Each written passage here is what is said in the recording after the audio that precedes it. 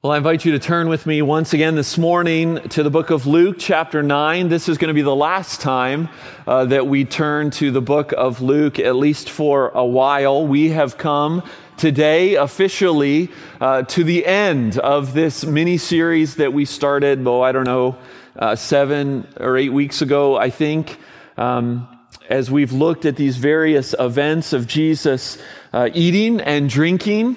And I hope and pray that through these accounts, that the grace and the joy of the Lord has encouraged you, as most all of these sermons, I think all of these sermons have been preached with me looking into the lens of a camera rather than into the eyes of you out there in your living room. But I hope and pray that it has been a blessing to you. As I bring this series to a close today, we turn to what is perhaps Jesus' most public moment when he was here on earth. It's a miracle of profound significance. It's a miracle that is recorded by all four gospel writers, Matthew, Mark, Luke, and John. The only other miracle recorded by all four gospel writers is the resurrection itself. But this is a miracle that was witnessed by literally thousands upon thousands of people.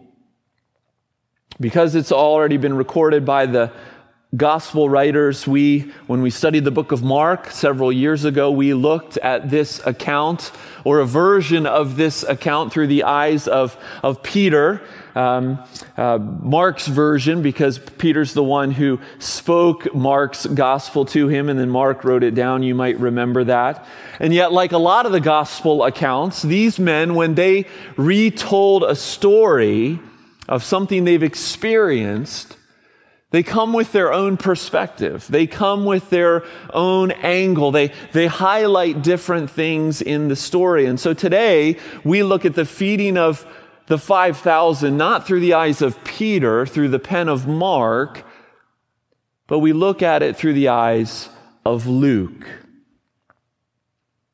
And I'm going to back up our reading today because I hope to show you that verses 1 through 6 and then verses 7 through 9, which are divided in your Bibles by paragraphs and by headings, I want to show that those two sections set up two situations and two questions that I believe Luke wants to answer in his retelling of what he saw so long ago on that hill. So listen as I read and give your attention to God's word. I'm going to read Luke chapter 9, verses 1 through 20.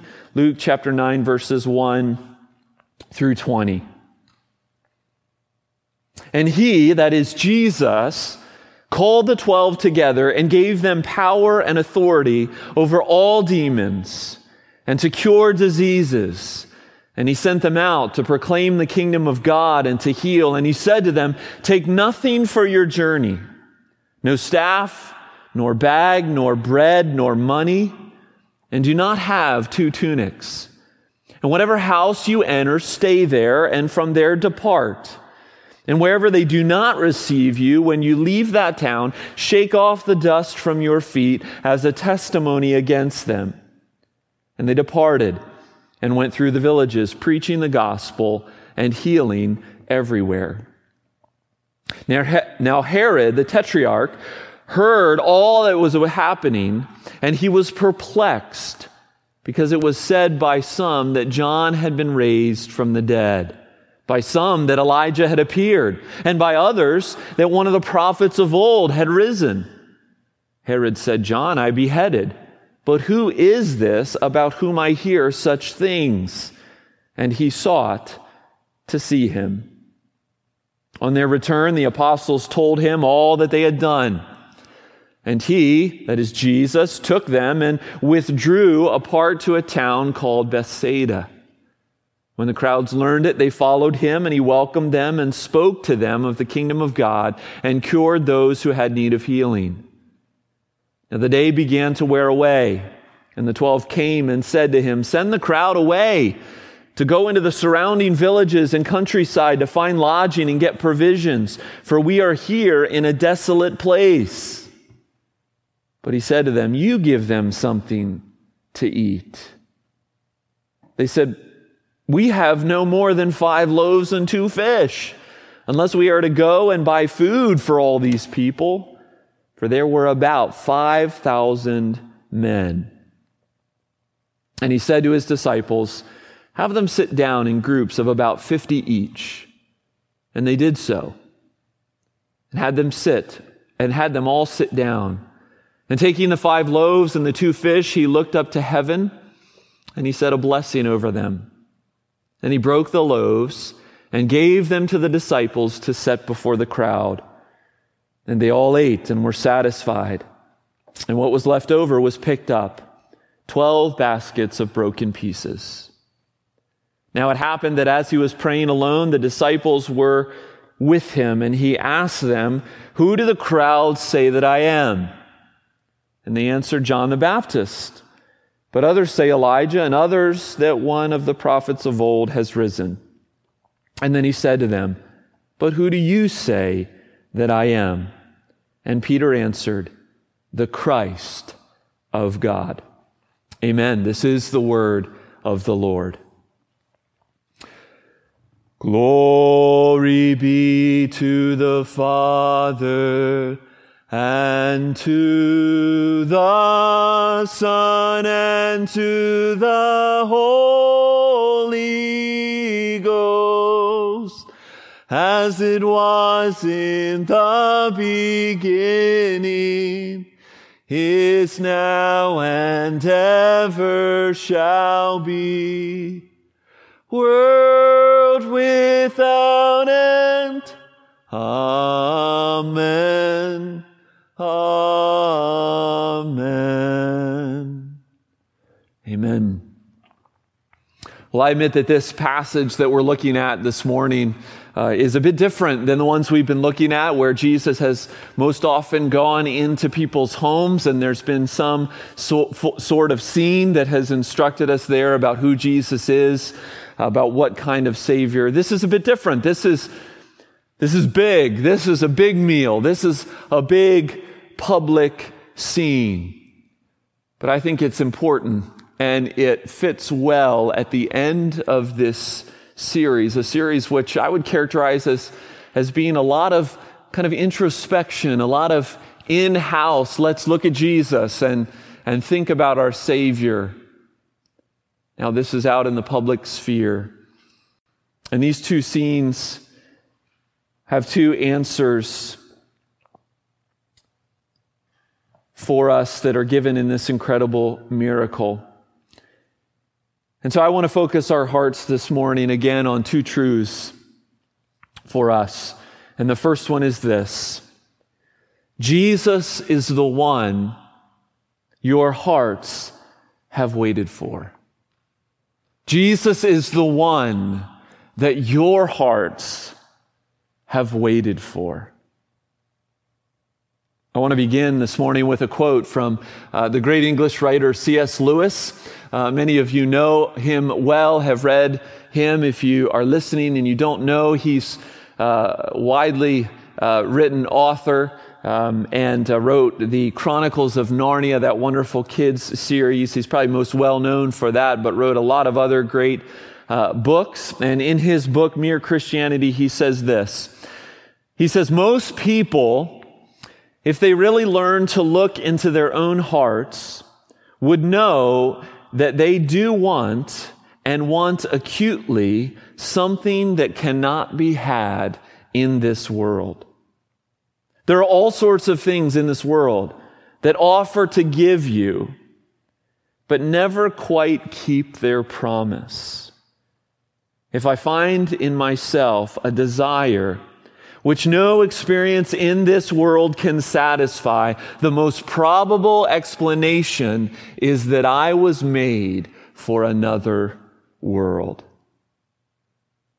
Brothers and sisters, I proclaim to you this morning that desire that you long for is found in a person. the person of Jesus. And here in the book of Mark, here in this account, he proves it in the most profound and public of ways. But before we go there, before we go to the actual scene, as I said at the beginning, I want to back up and I want us to think just about verses 7 to 9. We're going to skip 1 through 6 for a moment. Just verses 7 to 9. Draw your attention there with me. We learn in verses 7 to 9 about Herod. Herod is perplexed, Luke says. This Herod that is spoken of is Herod Antipas. He was the son of Herod the Great. Herod the Great ordered the death of all boys 2 years and younger when Jesus was born, and he heard about this threat to his power. Herod ruled under the authority of Rome, of the empire. He was a Jew who ruled this region that contained Galilee. And any threat to his rule, any threat to his power or to his reputation was of great concern. This Herod that's spoken of here, that's perplexed, he had already jailed and then beheaded John the Baptist. When John the Baptist, the pre-runner to Jesus, had called him out for his immoral relationship with his sister-in-law. And now here, a popular teacher from Nazareth with his ragtag bunch of followers is making waves in his province. And Herod, a Jew himself, his confusion likely reflects the confusion of many. Maybe some of Luke's intended audience. Maybe even some of you listening here today over the internet. Who is this Jesus? Who is he? Perhaps he's an Old Testament prophet. The reappearance of one of the old figures of Jewish history was a common guess. The Jews knew, for instance, that Elijah hadn't died in the ordinary sense. He had been caught up into heaven by a chariot. And so they wondered that maybe Elijah would return at some point. Maybe this is Elijah come back, or maybe he's some other prophet of old. After all, Moses said in Deuteronomy 18 that there would be another prophet like him that would come at some point. Or maybe it's John the Baptist who's come back to life. And in the end of our passage, in verse 20, we hear Peter's firm and accurate declaration. You are the Christ of God. Now, Christ was Greek for the Hebrew Messiah, which meant anointed one. The one the Jews had for generations upon generations been told about through their writings and through their prophets, the one that they had waited and longed for centuries. Peter declares, this Jesus is he, the one that our hearts have waited for. Now, obvious, maybe it's not so obvious to me because I can't see through that camera to know who exactly is listening, but we're not Jewish here this morning, at least not here in this gym, the little group of us that's gathered. I'm not Jewish. And so as Jesus proves he's the one we've waited for, have I really waited for him?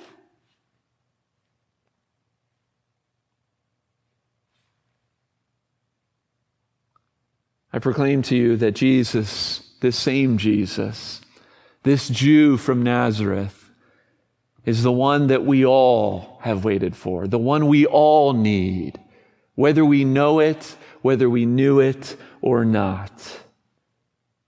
You see, it's no coincidence that we have Herod's perplexity right before this account, right before this miracle, because Luke is seeking to bring some clarity to the situation. So let's get to the account. 5,000 people have gathered in the middle of nowhere outside of Bethsaida to hear Jesus. And it's actually more like 15 to 20,000 people, because the 5,000 number is just the men who were counted. There were likely, presumably, many women there and many children there as well. And so we can not only double that number, but we can triple that number very easily and conservatively. And Jesus welcomes them. He teaches them. He heals them. But as he's doing this, the disciples, as the day gets later and later, the disciples see a problem coming.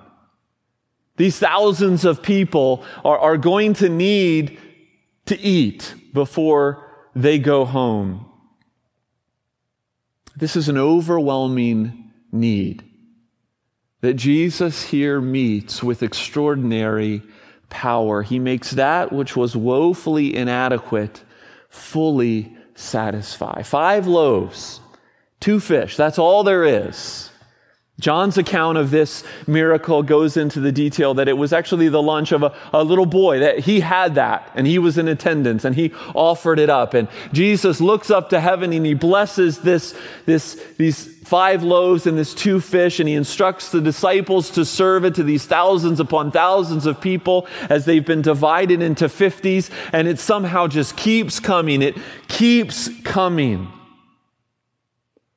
Remember, these thousands of people are wondering, where in the world is all this food coming from? I mean, this is an incredibly public event. Word would have eventually trickled down through the crowd. Jesus of Nazareth has done something. He's provided this food for us. And I think thinking about the public nature of this event and the thousands in attendance is important, particularly when we think about the truth of God's word. Because some 30 years later, when this account was written down by Luke, as one who was there, as one who not only witnessed it, but participated in it, there literally would have been thousands upon thousands of people in Bethsaida and in the surrounding villages who were either there or who had a family member there who could verify or debunk if it didn't happen, but verify that this indeed happened. That this Jesus of Nazareth, that this Jew has the signs and wonders to prove his claims, that this is the one that we have waited for. Now, this has a very distinctly Jewish revelation happening here. As I said, Herod was a Jew. The people they assumed that Jesus maybe could have been, those were Jews in history. So there's a very powerful, distinctly Jewish revelation happening here. Jesus is revealing himself as the new Moses, the better Moses. Jesus is the new Elijah, the better Elijah. Jesus is the final prophet. He is God's last word. And just as Moses provided manna in the wilderness, it was actually God who provided manna in the wilderness, but Moses, it was his leadership that God used. Just as a group of prophets was fed by Elijah in 2 Kings 4, so Jesus, the new and better Moses and Elijah, satisfies his people in their hunger. And so Luke is communicating something very pointed to his Jewish audience, to those who are reading this. This is the one that you have been waiting for, the one that all those others pointed to. But this morning, I don't want you to miss, all you non-Jews, myself included, don't miss the universal message for all of us listening. You are not on that hillside. You are not looking and longing for Jesus in the same way. But you all need bread. Every day you need bread. but the literal bread that Jesus provided and satisfied those who were on that hillside. That literal bread is just a pointer to what you really need in life. And that is Jesus himself. The bread of life. We read it earlier from John 6. I am the bread of life. Whoever comes to me shall not hunger. Whoever believes in me shall never thirst. I am the bread of life. Your fathers ate the manna in the wilderness and they died. This is the bread that comes down from heaven so that one may eat of it and not die. I am the living bread that came down from heaven, and anyone eats this bread, he will live forever. And so Jesus declared to the men and women outside of Bethsaida that day, he has proclaimed to all who have read this account since, and he proclaims to you here today, he is the one your hearts have waited for. He is the one that your hearts long for. He is the one you desperately need. He is the one, the only one who can satisfy that hunger, who can quench that thirst for something better, for something greater than anything that we can experience here on earth. And that's the first thing I want us to see and respond to this morning. Especially if you've never come to Jesus. Especially if you've never really seen the beauty of the Savior who came to satisfy you, to give himself for you. I call you to come to him. But there's another pointed message here in this account. And this is a message that is particularly for those who already follow him, for we, the church. It's our second point this morning, and it's this. Not only is Jesus the one that your hearts have waited for, but Jesus invites you to be instruments of his grace.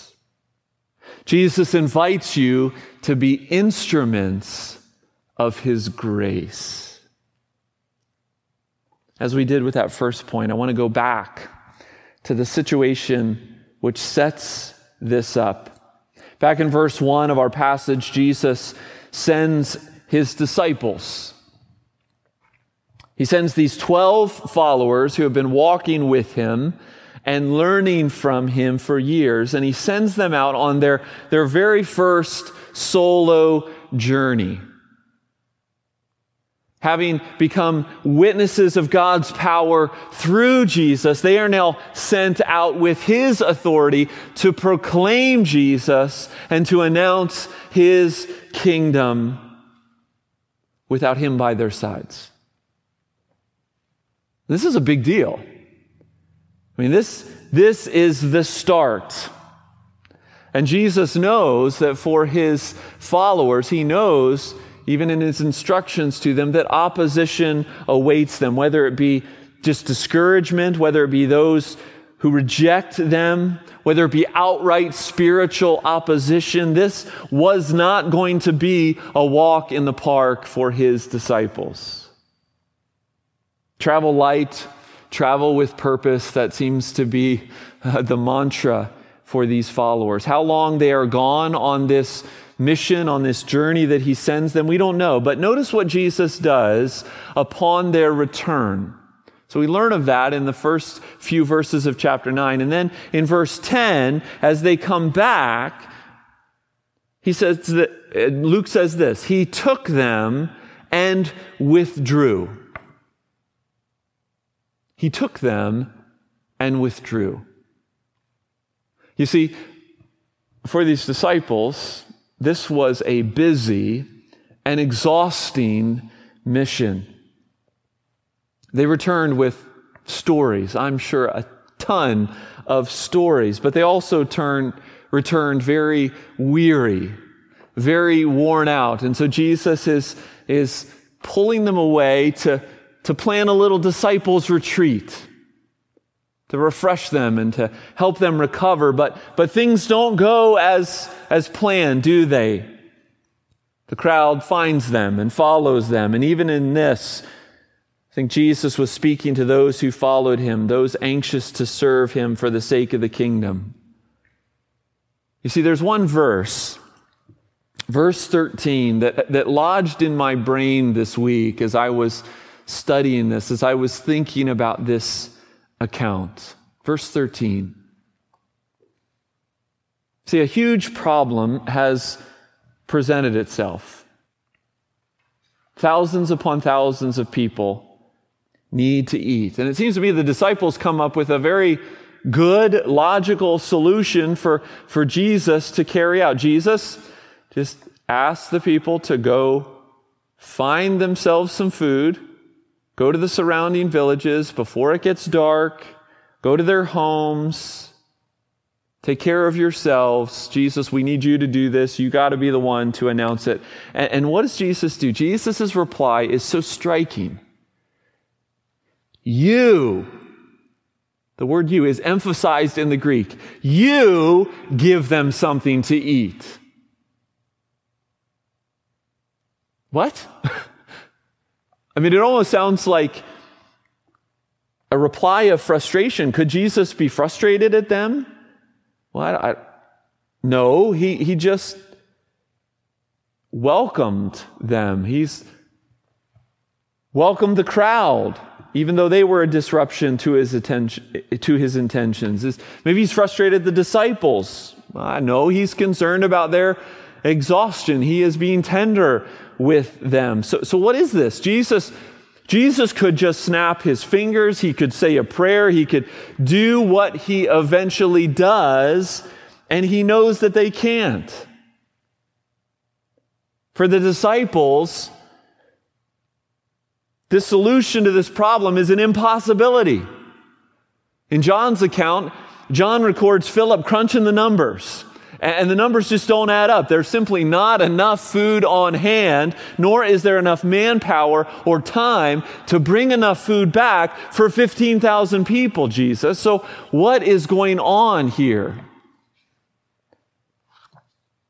You give them something to eat. See, what I think this is this is an invitation. This is an invitation to be an instrument of grace.